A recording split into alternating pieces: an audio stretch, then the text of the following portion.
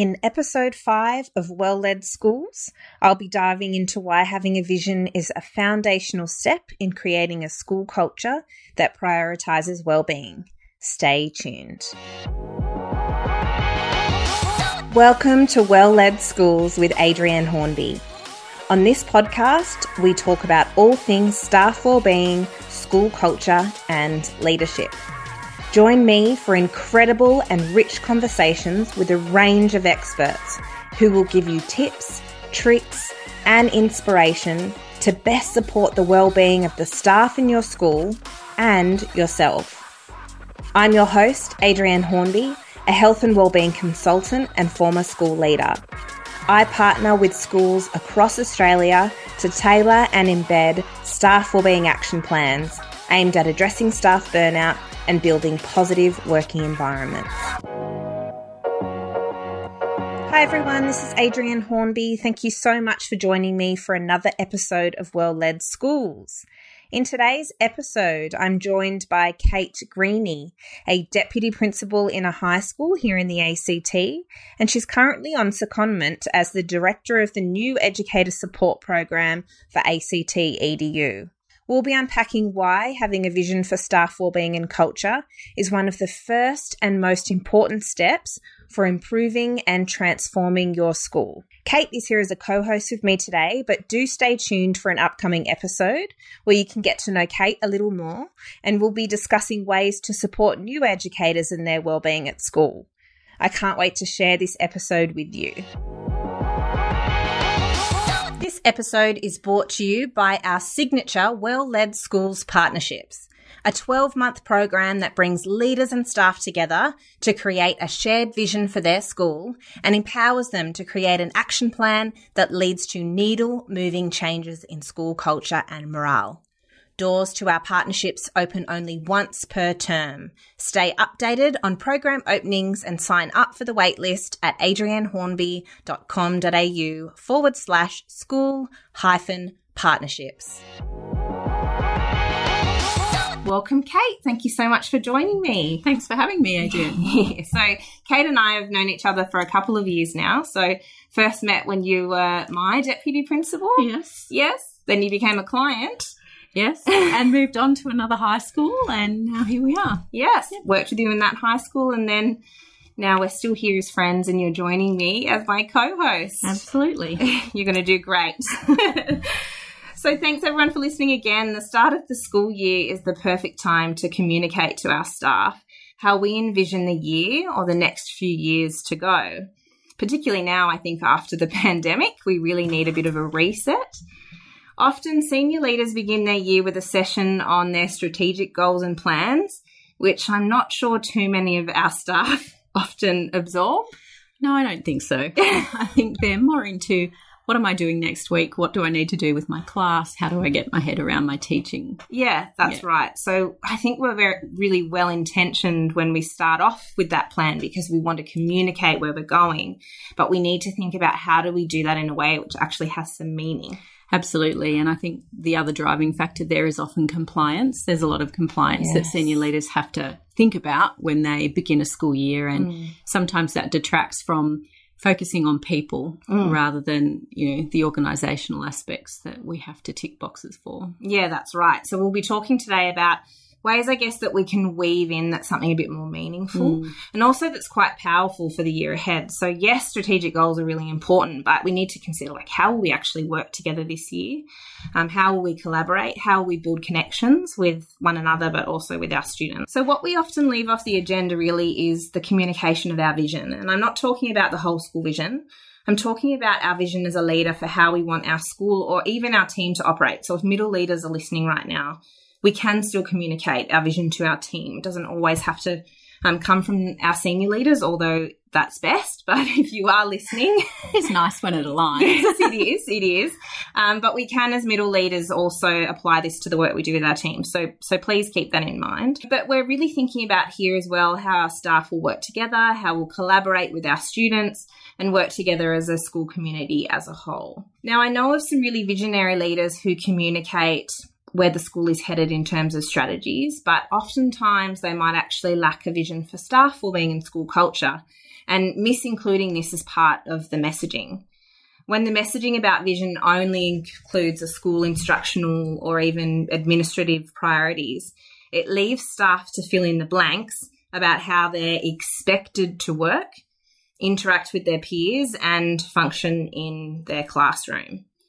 Having and communicating a clear vision and direction for the school's culture is one that considers staff wellbeing. This enables principals and senior leaders to be strategic about the changes required to improve school outcomes and performance. If you tuned into episode 1, you'll know that I strongly believe that a school function improves when we prioritise staff health, wellbeing and relationships. Without these foundational elements, it's really hard then, of course, for the initiatives that we put in place to gain any traction, for us to actually see any outcomes and to see that reflected in the data.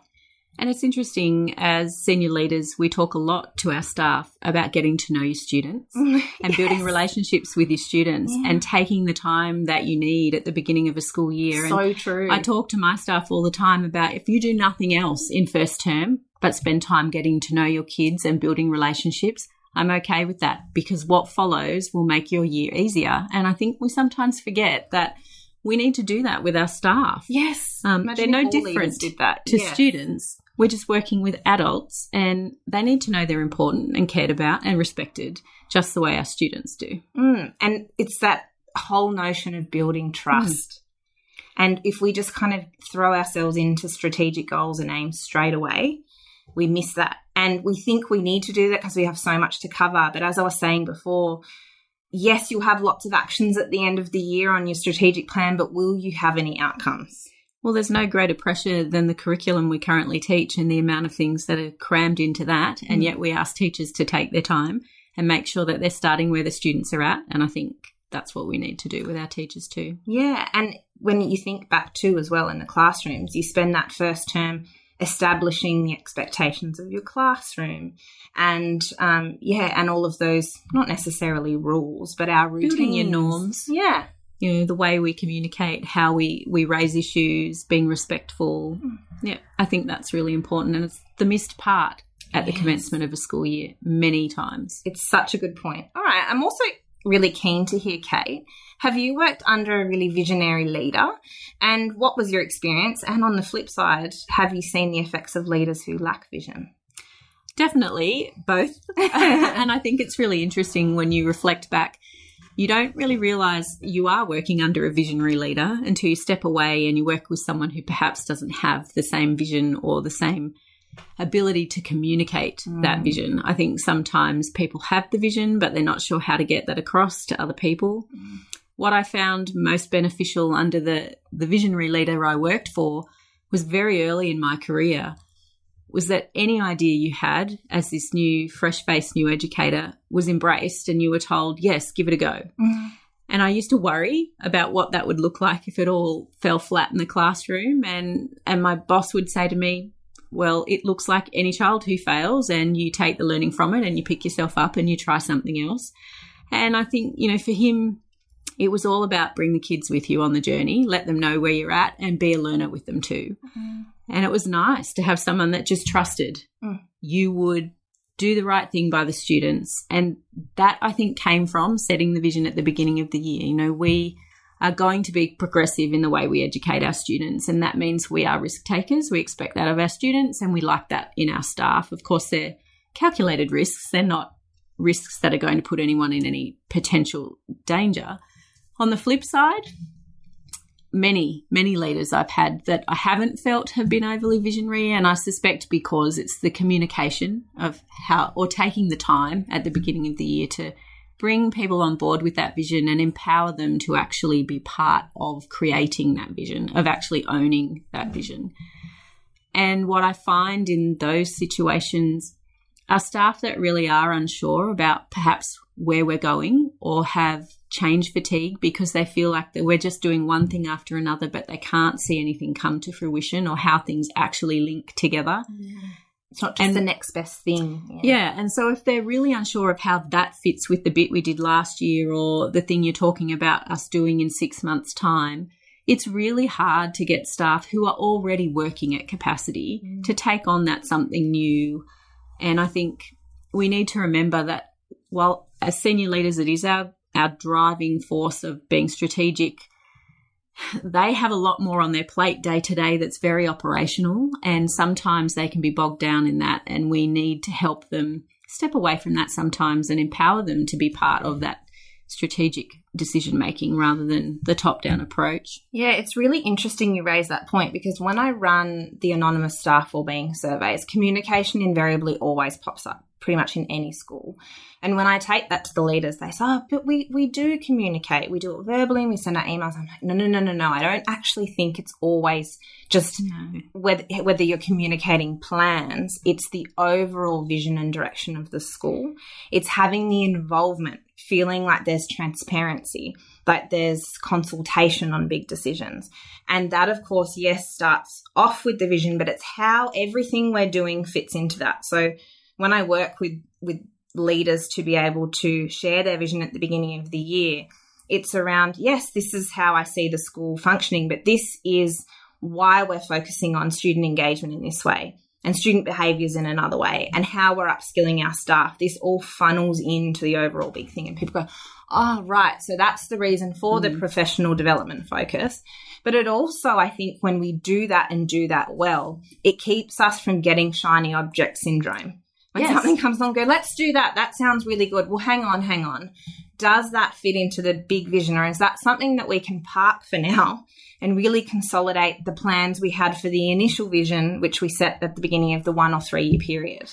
I think you're right, and I think transparency is a really big part of that communication. For me, in my school, that was really what I heard when people were saying there's no communication. We have an executive meeting every Monday afternoon.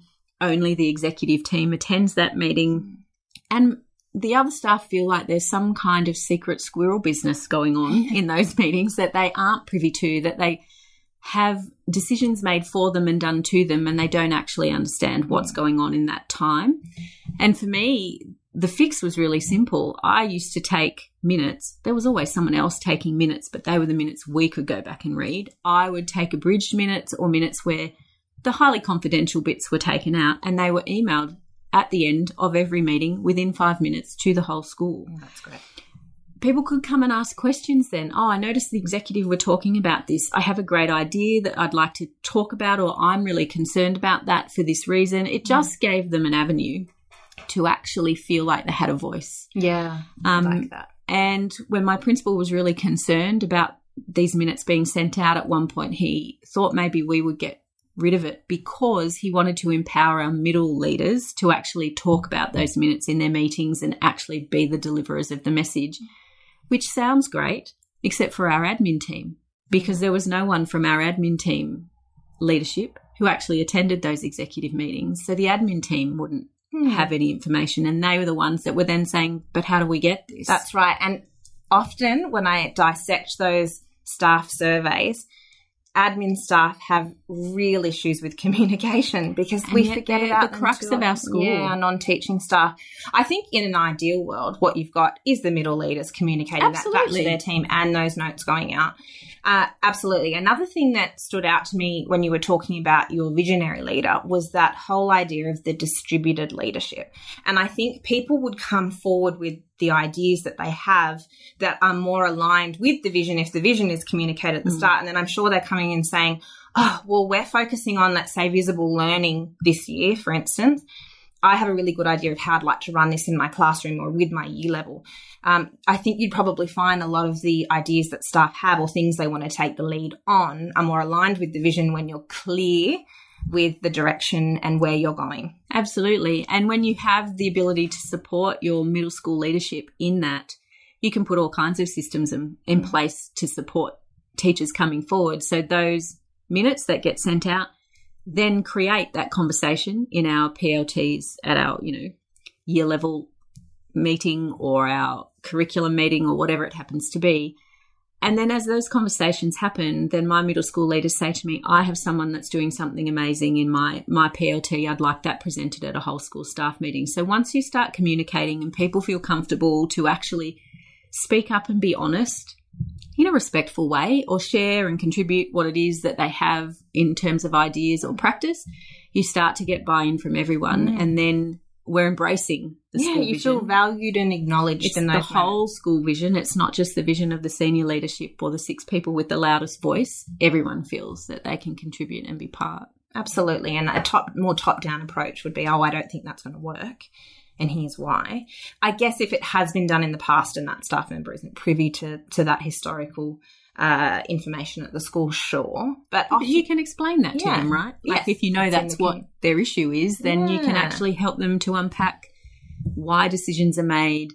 We understand that this is your concern. We've considered it. These were the other concerns that came in. While I wish I could help you this time, the best decision for the school is this one, and this is why we've made it.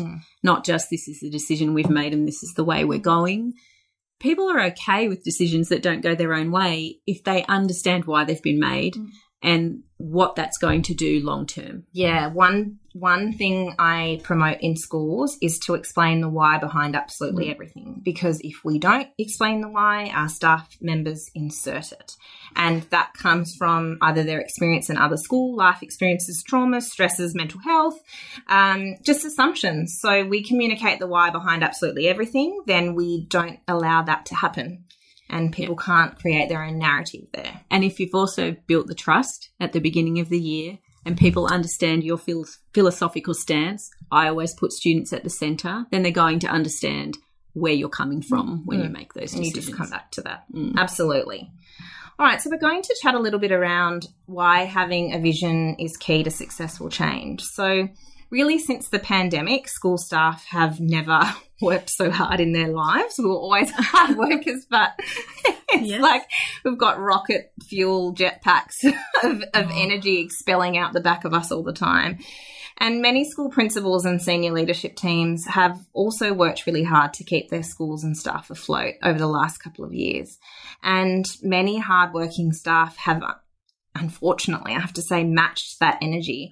And there is no longevity in the energy output that we've got at the moment. So while it might be working for very few, it's not sustainable. Not at all. We really need to have a refocus on a vision around staff wellbeing and school culture, because unfortunately it's created conditions for unrelenting exhaustion, stress and burnout for our staff and for our leaders, of course. So, I sort of wanted to take a minute here, Kate, to chat around what some of the things that we're seeing in schools and classrooms at the moment based off the last couple of years. So, the first thing that comes to mind is definitely high levels of stress, anxiety and impacted mental health and, of course, health.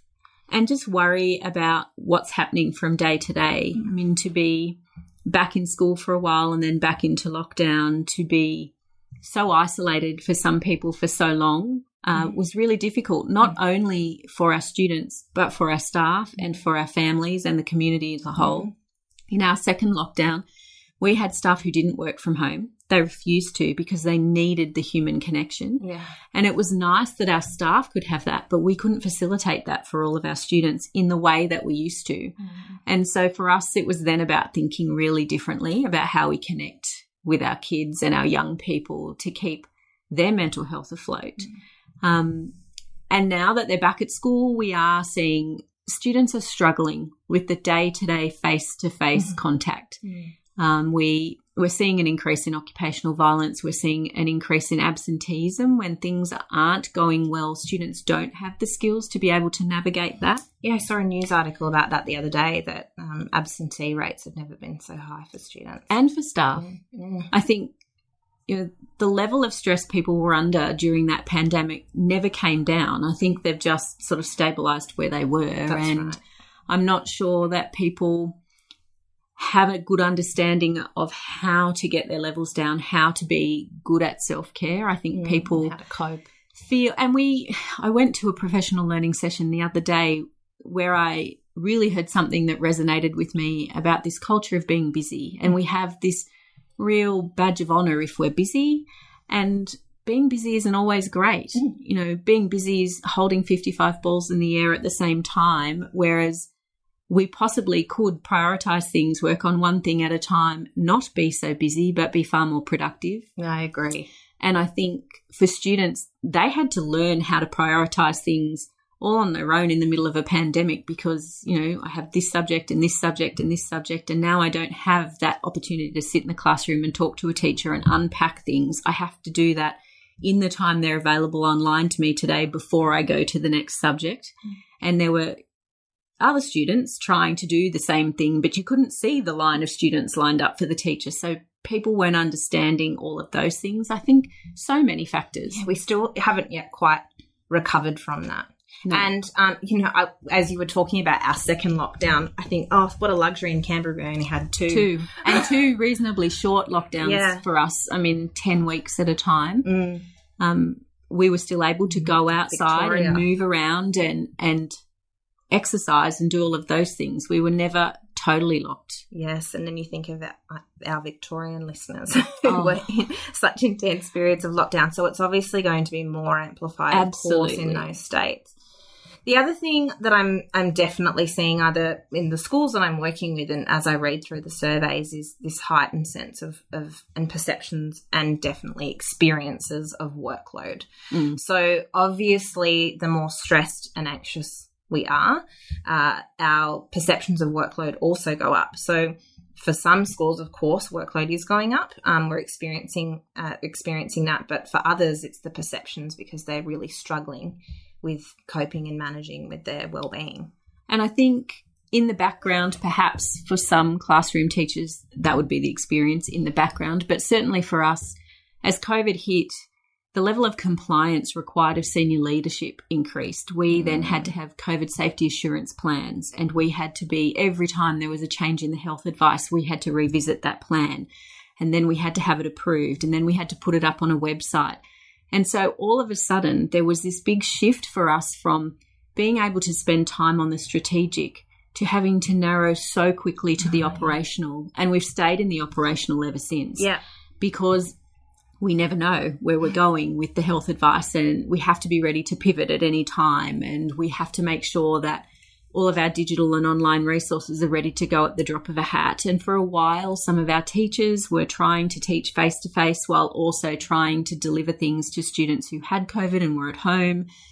That became a real workload issue, especially in Canberra. I don't know how other jurisdictions manage that. Listen, the problem that you've got in places like Victoria now is that they've introduced a new workload agreement for teachers. So we're making sure that we're only working our scheduled hours each week, and then there's this time in lieu, which is great to protect the working hours and the wellbeing of our staff. But in fact, that's now just created more of a workload for the school leaders because they have to then keep track of all of the hours if they go over, time in lieu for people. So, and how do you do time in lieu in a school? Oh, listen, I think it's really hard. But the thing is that it's been introduced, and rightfully so, to protect our teachers and our staff, but without the consideration of the workload it adds on for our leadership. So do they get time in lieu? Because I want to say I don't think that they're tracking their overtime. So things like that,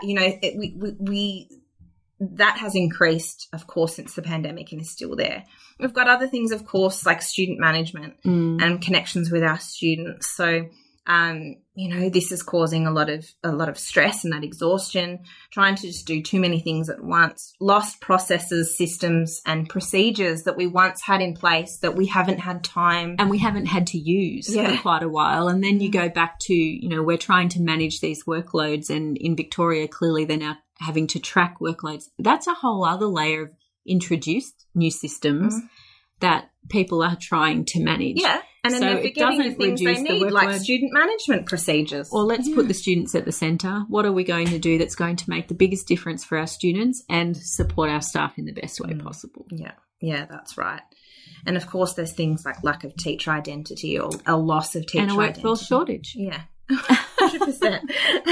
So here we have all of these factors that are leading to us creating these unrealistic expectations of what we expect of our teachers, because really the system is requiring so much of us.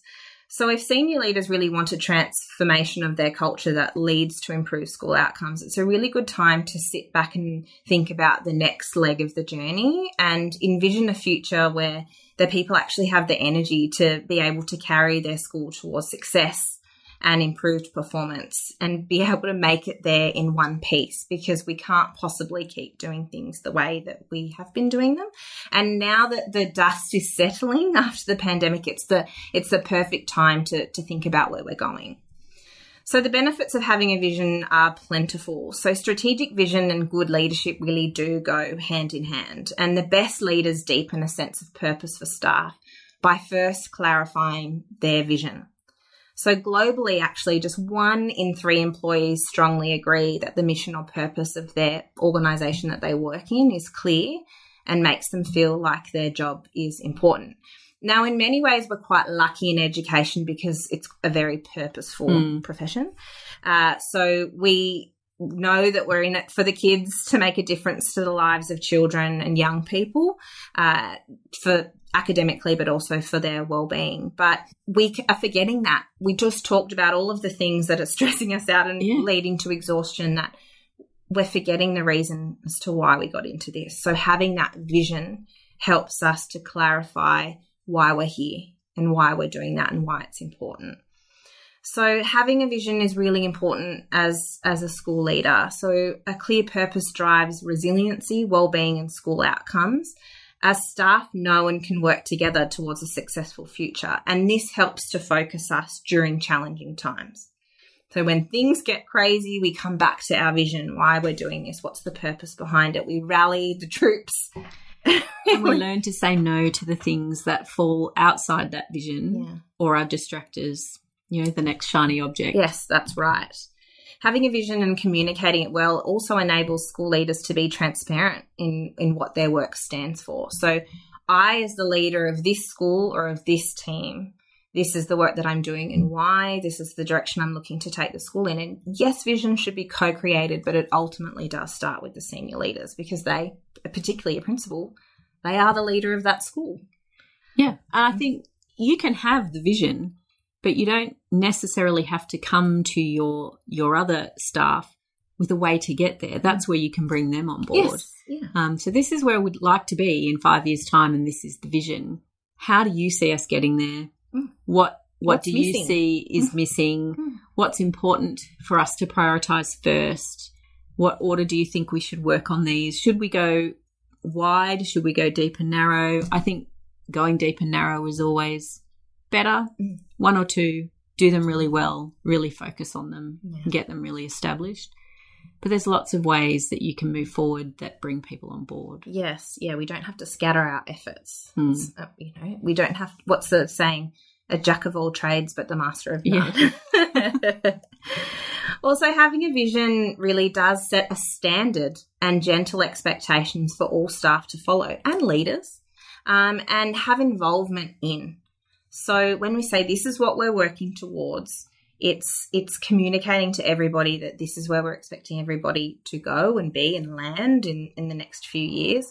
And, of course, the important part of that is, well, how exactly we're going to get there and how we're going to get there together. And I think the other side of that, though we don't like to spend a lot of time thinking about it, is that when we have that shared vision and that shared expectation and communication, it also places us well to have more robust and challenging conversations when we need to. And I think, Dan Hasler talks about that really well when he talks about the 5 steps to those difficult conversations. And the first one, I noticed this. So for my team, I always say to them that early is on time. If a meeting starts at 3:15, you're not walking in the door at 3:15. You're there and you're ready to go at 3:15, those kind of things. And then if someone's late, I can say to them at the end, I noticed you were late today. Is everything okay? And then I can step through those processes so that they know that I saw it, but I'm actually checking in on their well-being. That's not like you. Is everything okay? So I'm still putting the person at the centre and I'm looking after them. But the next one is, we had a chat about this a couple of weeks ago. I noticed that this happened again. Can I support you with something? If there's something you need me to help you with, is everything really all right? And you can go through without ever having to have that big stick. Yes, and this is what's important. And the thing is that lots of people are having difficult conversations when there's been no vision communicated, so staff don't know the expectations, or they're not even having these conversations. Yeah. So, when those gentle expectations or standards aren't met, we're just leaving them to go, and then things slip away, and then it's the very hard conversation when you could have just had that gentle, are you okay? Is everything all right? I'm checking in. I noticed. Yep.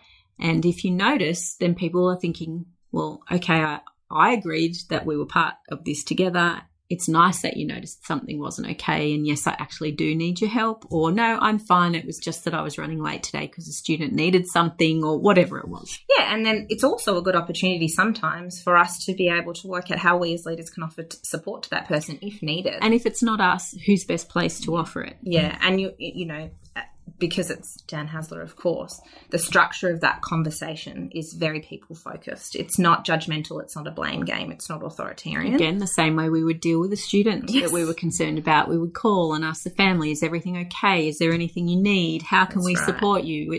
It's the same process. We're just talking about our staff and not the students that we're working with. And it all starts at the foundation of the vision. We can't have those conversations and find those avenues for support without that vision first. Also, communicating our vision helps staff to see their role in it, and it gives them opportunities to talk about it. This is exactly what you were just talking about before, which builds trust and opportunities for positive communication and collaboration. And that doesn't mean that those conversations aren't tricky. Oh, no. But part of your norms or your vision is that we all collaborate and communicate respectfully. I'm just thinking of one of them, and professionally. Yes. And how we do that. And then we can have tough and robust conversations, but we can move forward together. We can see that we are able to express our views and opinions when we're moving towards the outcome of our vision. And that helps people feel like they can be themselves. Yeah. I think the other part of that too is that as the senior leader who is communicating that trust and all of those things, you also have to come at people with curiosity. The dissenter is not the bad person in the room. They're the person who's presenting a very different perspective from what you may have. But that's great because they're helping you think about what might come up. What are the roadblocks I haven't thought about? Maybe there are people out there that see this differently, and we need to consider the diversity of views and opinions. And so I think the best person to have in the room sometimes is the dissenter or the person who's the black hat my thinker. Favourite. And we don't need to be afraid of them. Yeah. We need to embrace them and be curious about how they got to the point of view they have. I think if you can be curious and open as a leader, then that goes a long way to helping staff feel valued and comfortable as well. I couldn't agree with you more. I think that my program and my support with schools has got to where it's gotten to because of some of the people who question supporting wellbeing or the approach or the data. It's made me modify the way that I communicate with different groups of people and present my information to try and reach everybody in the room. And we don't have to take it personally. It's not always comfortable, is it? In fact, usually it's really quite uncomfortable. And for me, that was the hardest part of my leadership journey, was actually understanding that this isn't a personal attack on me. It's just you need to think about all the different perspectives, and sometimes it shows you where you need to do your work as a leader in making yourself a better leader. Sometimes that's the most valuable. And how to communicate with different groups of people. You can't just make a sweet. This is going to be the same for your vision too. Yes. When you're communicating your vision, if an emotional vision will land with the more emotional people, a data-driven vision will land with the data-driven people. So we need to think, how can our vision land to all of those people in the room? And we need to think about those who, are really enthusiastic and motivated, probably will get on board straight away. But those ones who require, graphs and visuals and concrete plans, that has to be woven into this. And if that's not your way of presenting, then you bring on board the person within your leadership team who's 100%. Strong at that, and you utilise them because they will know how to reach those people. Yeah. We'll get to that soon and how to actually communicate it. But yes, it's some real gold in there. Now, we know too as well with the PERMA model, so positive psychology's PERMA model, we've got the M in that acronym for meaning. So for those of you who aren't familiar with the PERMA model, Martin Seligman developed the 5 pillars which together combined create a sense of psychological safety. And this is in our personal wellbeing, but it's also broadly used in organisations and schools. So the P is positive emotions, E is engagement, R is relationships, M is meaning, and A is accomplishments. So the M for meaning in there, it's one of those pillars. So it's essential that we're communicating with purpose and meaning for our staff and that they're involved in that. Again, we're really lucky to have a bit of a head start in the education world. So many teachers end up in their role due to their desire to educate and contribute to the development of young minds. So there's that element of meaning behind what they do. But as I was saying before, amidst those excessive workplace stresses, staff are more likely to have actually lost their sense of purpose alongside a lack of consistent and clear vision, rhyme or reason from leadership teams and our government. I think too, we've really kind of lost our way, and this has only created this sense of confusion, frustration and anxiety for staff. And in fact, the Noster model for change actually highlights that confusion results when we have a lack of vision. Oh, for sure. Yeah. So if your staff are confused, it's probably because they don't know exactly what's expected of them, where the school's going, and exactly why they're doing each of the programs or change initiatives that have been put in front of them. So they'll be less likely to engage with them. Yeah, I think that's a really good point. You need to be able to articulate your purpose and exactly why each thing you're asking staff to do is really important, how it's going to make a difference, and exactly what it is we need done by a certain time. I think it's also important to remember too, if we're introducing something new, what are we taking off the table? We can't just keep introducing things because eventually it becomes this enormous bucket. I feel that's a bit of what's happening with our curriculum. Everything that needs to be done is put into our curriculum, and it's overwhelming when you sit and you look at what you need to cover at any given year level at any given time. And sometimes we forget we do that to our staff if we don't say, okay, we know we had all of this, but this has come up and it's something we don't necessarily have a choice in. It might be something that is being told to us as a, you know, a cog in a wheel of a directorate. This is what the directorate now has to pivot to. But we're going to remove this as something that we're doing at the moment. We're just going to park it over here. It's not that it's not valuable and we don't want to do it. But right now we need to focus here. So we're going to put this aside for this long. We'll come back and revisit it at this time. And that comes up in a lot of the surveys I'm doing too. People get confused. You know, we're meant to be doing a right ways program or sound rights, but we're also diving into mini-lit and multi-lit. You know, are we throwing out the other ones and going with mini-lit now? And so we have to be clear on that. So the start of the year could be a good time to have a look at everything that's running across the school. Never a better time, I don't think. That's right.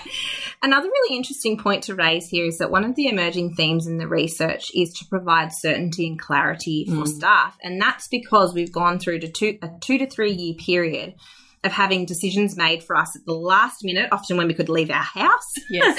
How many people could visit us. Whether you could walk your dog. Yeah, those kind of things. And so there's almost like this increased sensitivity to having that clarity and direction and buy-in and involvement. So lots of leaders are saying, I didn't realise, this comes out of the surveys that I do, I didn't realise staff wanted so much involvement. I'm like, well, right now, they do. It might peter off, but we can sort of lessen that anxiety and help them to feel that involvement by offering them the opportunity. It's important here, I must say, as a caveat, we have to be clear with staff that if they want more involvement and communication on these things, it can sometimes mean more time. Yes. Which is an increase in workload. But if we communicate that and put that out there, then we're showing them that we're listening and we are involving them, but we're also mindful of their time as well. And because staff don't think about that element, if we want to consult on a big decision, we'll take a meeting, which pushes something else back. That's right. Yeah, it might mean extra time. And maybe that means that as senior leadership, we need to look at how we use our time in meetings. Sometimes we have meetings because they're scheduled, yet everything that we're actually doing in that meeting could have been communicated by sending out an email or just walking around to the different staff rooms and saying, here is the operational information that was coming out in today's meeting. There was nothing else on the agenda, so we're actually going to give you extra time today. put the coins in the bank, because then when we do need to call that meeting because people want to have a say on something, they know that we're not just meeting for meeting's sake. There's actually a really good reason and a purpose behind this. And once the meeting is beginning, we stay on track, we don't go off on tangents, and we can get it done in the shortest time possible. And show the data to your data-driven people. So they know that they're in that meeting because 75% of staff wanted more involvement in whole school decisions. Yeah. I love it. So let's talk a little bit now. We've talked a lot about the overall vision, and I touched earlier on the importance of having a vision for staff wellbeing and school culture. And this is where I kind of want to pivot to at the moment, because obviously working as a health and wellbeing consultant for schools, that's where a lot of my energy is directed. But of course, wellbeing is a beast and gets its tentacles into absolutely everything, including how we lead and set the vision for our school. So visionary leaders really do have a higher purpose for their existence in schools than merely chasing improved student academic outcomes. We work in an organisation full of students, but also adult people. Yes. So whom without you would not have a school to run. That's right. And you would not have learning outcomes. So I would really argue that a good vision in this current climate extends beyond students' academic successes and focuses heavily on school culture and the climate required to retain and attract staff to this dwindling profession. Really, the rest will follow. That doesn't mean that we throw the baby out with the bathwater and we don't do anything on curriculum and school direction. I'm not saying that. It's about weaving it into it, because wellbeing is integrated, as I said just before, into absolutely everything that we do. It can't be a standalone thing on the side. No, I think you're absolutely right. And you know, we look at how we motivate and empower students, and I think we need to take that and put that into how we motivate and empower our staff. And remembering that, you know, we all would like to have a voice and feel valued and feel like we are really making a difference. That's why people get into education. They want to make a difference. And so we need to take the time to make sure that we are creating that environment for our staff. Yeah, and that comes into the values and the mission of our school. It's not, we are ultimately all here for the kids, but we are a group of people, so we need to weave us somehow into that. We know that it is the teacher in front of the class that makes the biggest difference. Yeah. And that the largest difference is between teachers in the same school, not the difference in quality of a teacher in school A as opposed to school B. So if we can get that right with the teachers in our school, it's going to go a long way to actually helping with improved student outcomes. Happy staff will come to school more regularly. They will engage more happily. They will be interacting with students on a much greater level and much more deeply than someone who is dragging themselves out of bed every day, really struggling to get through the day, poorly planned, because they really are flying by the seat of their pants because that's all they have to give. I think, you know, we have to look after our staff. Yeah, I couldn't agree more. And the thing is, you know, beginning your year off, of course we have that strategic plan. We covered off on this before, but sometimes those priorities don't really seem relevant to all of our individuals. And so it really can have really not very much meaning for some of our school staff. But generally a vision for staff wellbeing and culture does have meaning for most people. So it's a good way to bring everybody together, to get them engaged, and then think really creatively about how we display that in a way that links to our strategic goals. And a school I'm working with at the moment, we've really been mapping out the vision for school culture and wellbeing. And he goes, I see now, without this, I can't get to that, as he points to his school vision so beautifully displayed on a banner in the front office. And I said, that means nothing without your people. Absolutely. It's the foundation. So I think if we start there, then it makes the rest of it begins to make sense, and our staff can connect to that. And we know really that a school's performance requires healthy, happy and well staff to achieve those desired student learning outcomes. And student mental health and wellbeing are really heavily reliant on the wellbeing of the teachers. And student wellbeing and mental health influences their life outcomes. It couldn't be more important. It cannot be left off the list any longer. No, definitely not. All right. So as a result, really schools might be experiencing or heading towards low staff morale, impacted staff and student relationships, high staff burnout rates, and then perceptions of a more negative school culture. And in fact, I actually read this in the book Built to Last. Jim Collins highlights how together with the school's core values, a clear vision or purpose, this really helps to form a set of stable principles that guide a school through both the highs and the lows. So we covered off on that before. It's the foundation to all that we do. So this really might suggest that if we had a vision for our school that prioritised the well-being of our people, we might be more likely to emerge out of the other side of this really challenging time with our staff standing loyally by our sides because they see that we cared and we valued for them. We valued them, so they'd be less likely to leave and go somewhere else where they feel more appreciated. And sometimes they leave thinking that they're going to be more appreciated only to see the grass isn't greener. But they've left to find that out, right? So we need to make it really clear that, you know, we are a people-oriented service. We are about people, and it's not just our students and it's not just our families, but our staff are incredibly important, and we need to keep them safe at work. We need to try and make work as, you know, predictable as we can. And to do that, we need to listen and work alongside rather than do to. Yeah, and a big part of that process is actually first identifying what's happening in your school. So the scanning process that I run with schools helps to identify a number of challenges, but I'm thinking particularly the leading workplace stresses that staff are experiencing, and then their perceptions around morale and culture and collaboration. So when you kind of take that diagnostic approach, then you can build a vision which really speaks to that.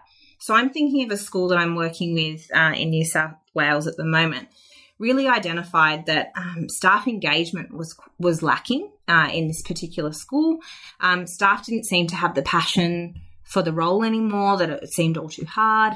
So his vision, a school leader's vision, really focused around looking after ourselves and our well-being and us as people and looking after one another means that we're more likely to engage with our professional practice. And part of that was communicating that he had really high standards for professional practice. That means using our time really well during work hours. If you need to go home because you're so exhausted, I totally understand that. But how are you using your frees? How are you using your collaborative time? When we run professional learning in the morning meetings or in the afternoon meetings, then they're for your well-being. They're to help upskill you in student management, which was another key stressor at that school. This is why we're doing this. We're listening. We're looking at what you're struggling with and to support your well-being. That's why we've made the decision to have coaches and mentors come in, to have consultants come in that space, to run these extra meetings. We're not adding to your workload. We're trying to help you. Sounds very similar to when you came to our school, actually. That's good. And it's so important for us to first work out where we're at so that our vision actually makes sense to people. Because if we just come in and say, well, well-being is really important to us and then it links to student learning outcomes, that doesn't mean jack to some teachers in a school. But if they go, right, a lack of direction is something we all flagged and you're communicating this because a lack of direction was a priority for us, then okay, that makes sense. Thanks for sharing that. Yeah. Or we have a big focus on PBL, or positive behaviours for learning, because 80% of our staff are struggling with managing challenging students. So this is supportive of our wellbeing. Alongside of that, we're also working out support mechanisms for how we can speak to teachers as mentors and view classroom practice. That's why we're adding on learning walks, for instance. Yes. It all ties into the vision.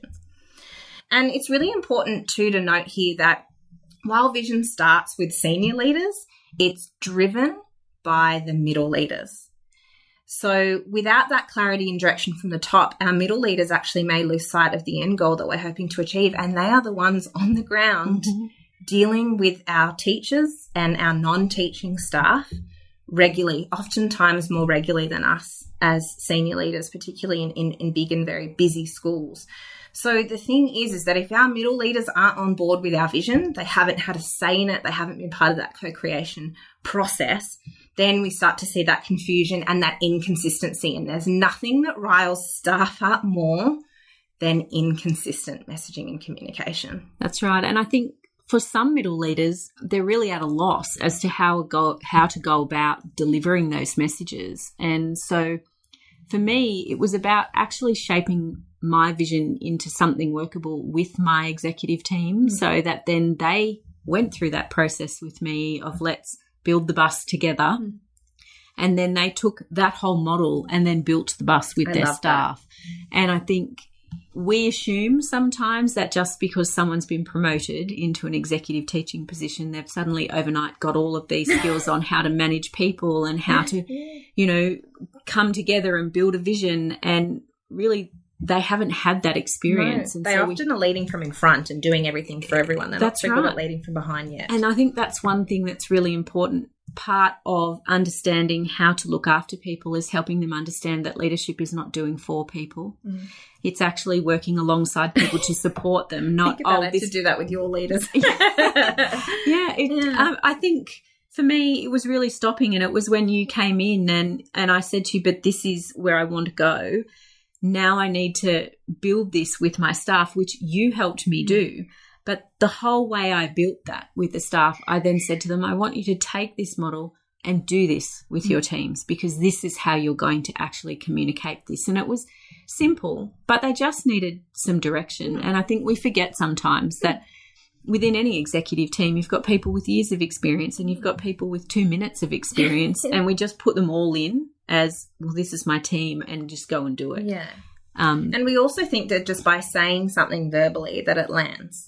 But that's not always the case, and I think you put it so beautifully. It's that involvement and that co-creation of it. So it starts with you communicating your vision, and it's like, now let's workshop this together. And it could take you half a year to get your vision set in stone, but it's important. We have to just keep coming back to it, refining it. It's a big job, so it couldn't all be done simply in one day. Oh, no.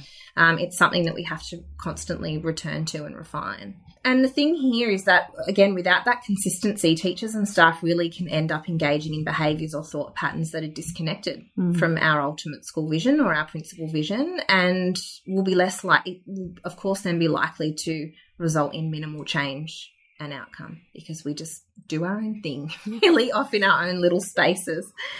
So senior leaders are involved in taking their school really from the current situation to a changed and improved state in the future. And the role of senior leaders is paramount, because they really are the change champions. And this is exactly what you were saying before, Kate. It's about building coalitions of staff to create conditions for change and embed those new ways of working. And that takes good leadership. And, of course, this all centres around trust, which is about more than just the vision-setting activity at the beginning of the year. It's consistency, it's vulnerability, it's clarity, it's owning mistakes. It's saying what you mean and meaning what you say. Oh, is that Brene Brown? Yeah, love Brene Brown. And as we touched on before, co-creating vision with our staff really helps us to set standards for a positive school culture. So the school's vision will outline the future that you desire, and that the standards that the leaders and the staff, really operate by. And it describes everyone's roles in this change process. So this is important. We, of course, start with our sweeping overall vision, but okay, how does everybody play their part in this?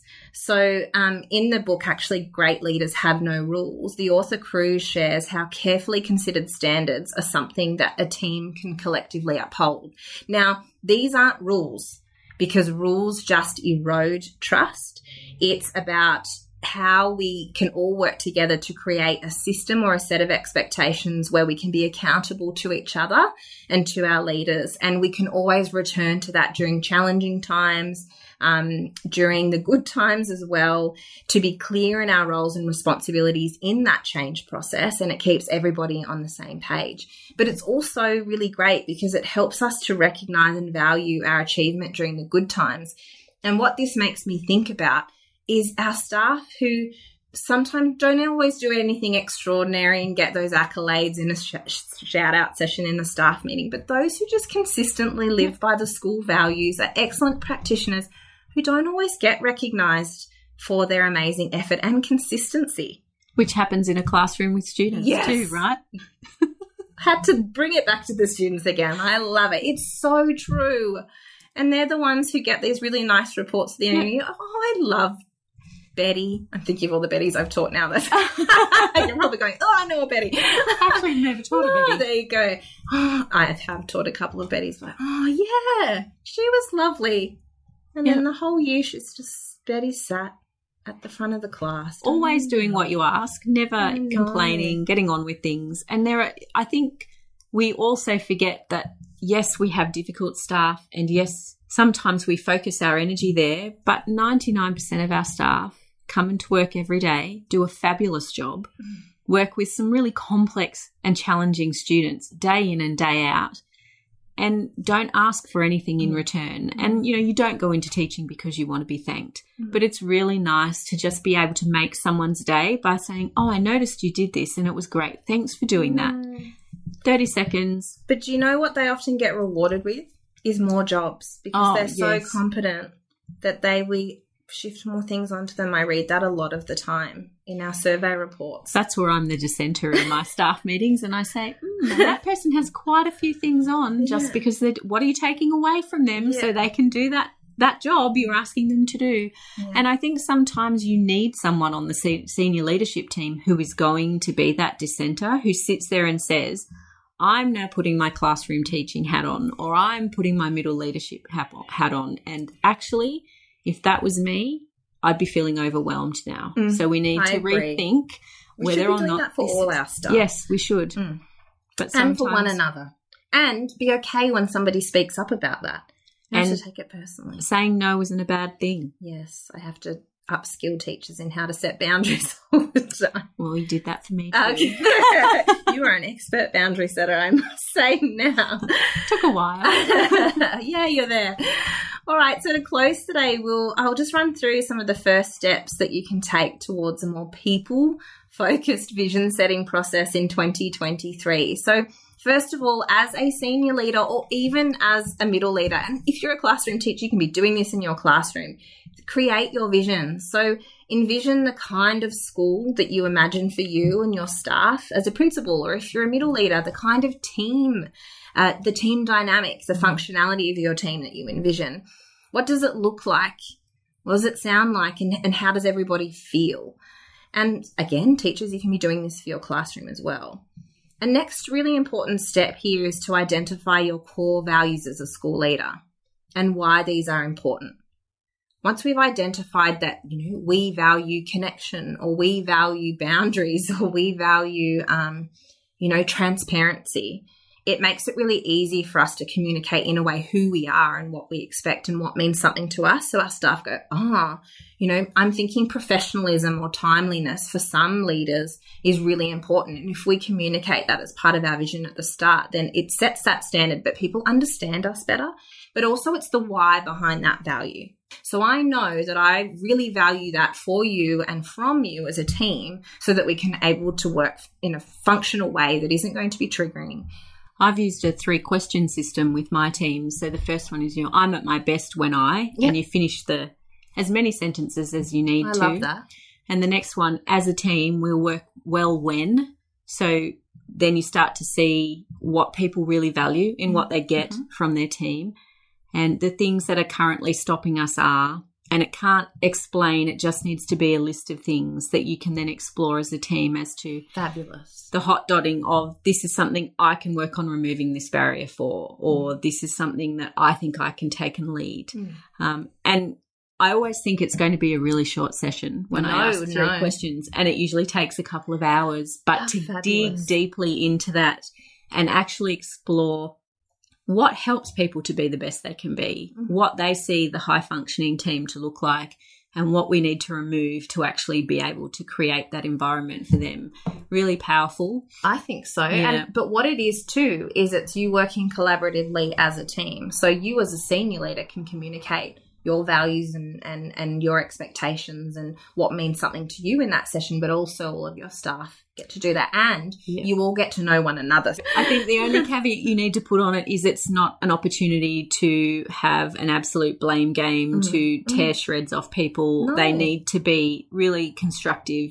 These are the barriers. So I'm in meetings 4 days a week, which means that I can't plan, or we never have access to the deputy because she's off doing this, or whatever it is. But it can't be about particular people per se, but, you know. Well, it's more you need to speak for yourself. Yes, this is what's stopping me and the team from actually getting to this. Yep. And we also I like to work in themes when I work with groups of staff too. So while one opinion is very valid because it's yours, what we like to do is work in themes. So if we're finding a few staff are challenged by something or really value something, helps I love that. What we'll do, Kate, is put those questions in the show notes for any school leaders who want to steal them and use that activity at the start of the year. And that kind of linked into my next point is that when we find our values and communicate them, it's really important for us to ask our middle leaders and our staff what they value.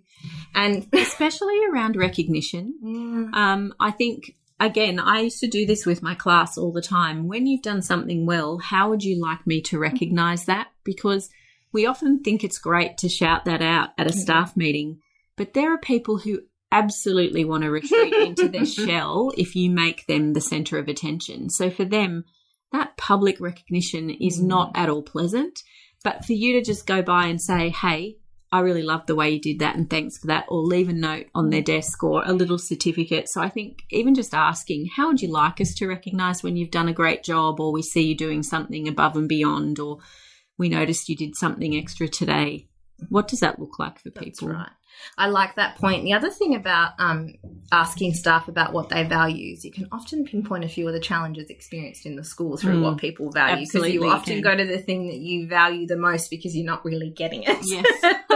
So it's always really interesting. And then from here, you can work together to create your school staff values and identify what they are. You can do like a Wordle where everyone sort of puts their words in, and those that pop up the most are there, and everybody's values then are heard, and then we see, okay. And seen. Yeah. And then we can see, okay, a lot of us value trust or integrity, equality, whatever it might be. And then from there we can work on our plan and our vision for the year that really weaves in some of that language.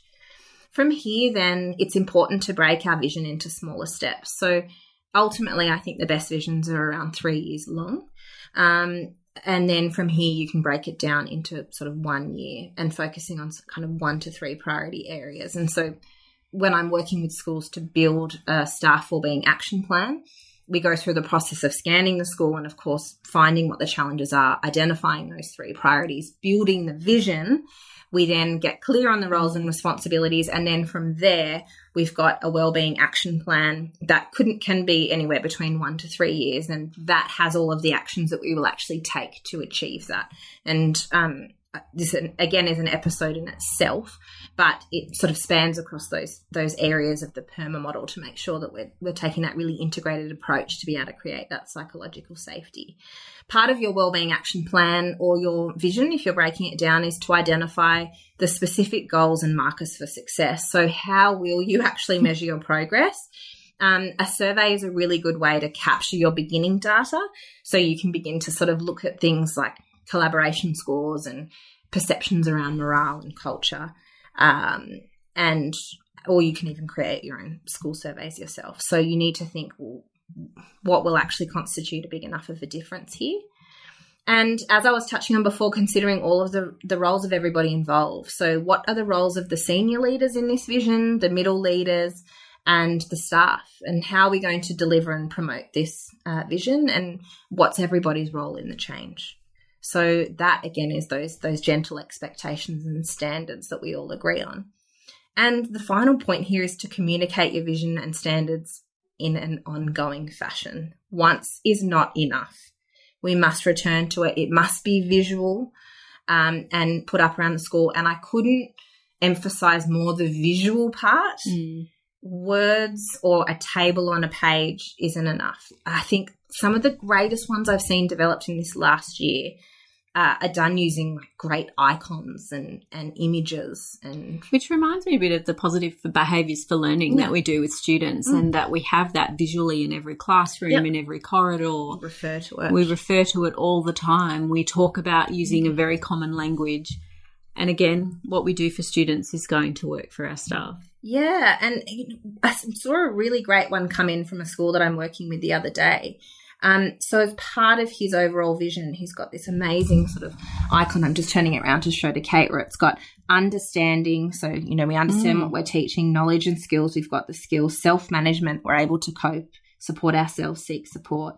And then campus systems, so the support options we have around the school. So it's really clear that what the vision actually stands for and how it all works together. And that came from his first just words of what he wanted to be able to put that in a vision. And he's actually said Someone that I can share this. Clearly has a vision and knows exactly what he wants that to look like. Yep. And he's actually said that I can share this, so I'll pop a little visual of that in the show notes for anybody who's keen to check that out. And, you know, even from there you can get your staff involved in creating those visions. You know, we do it with our kids. We get them to create our logos.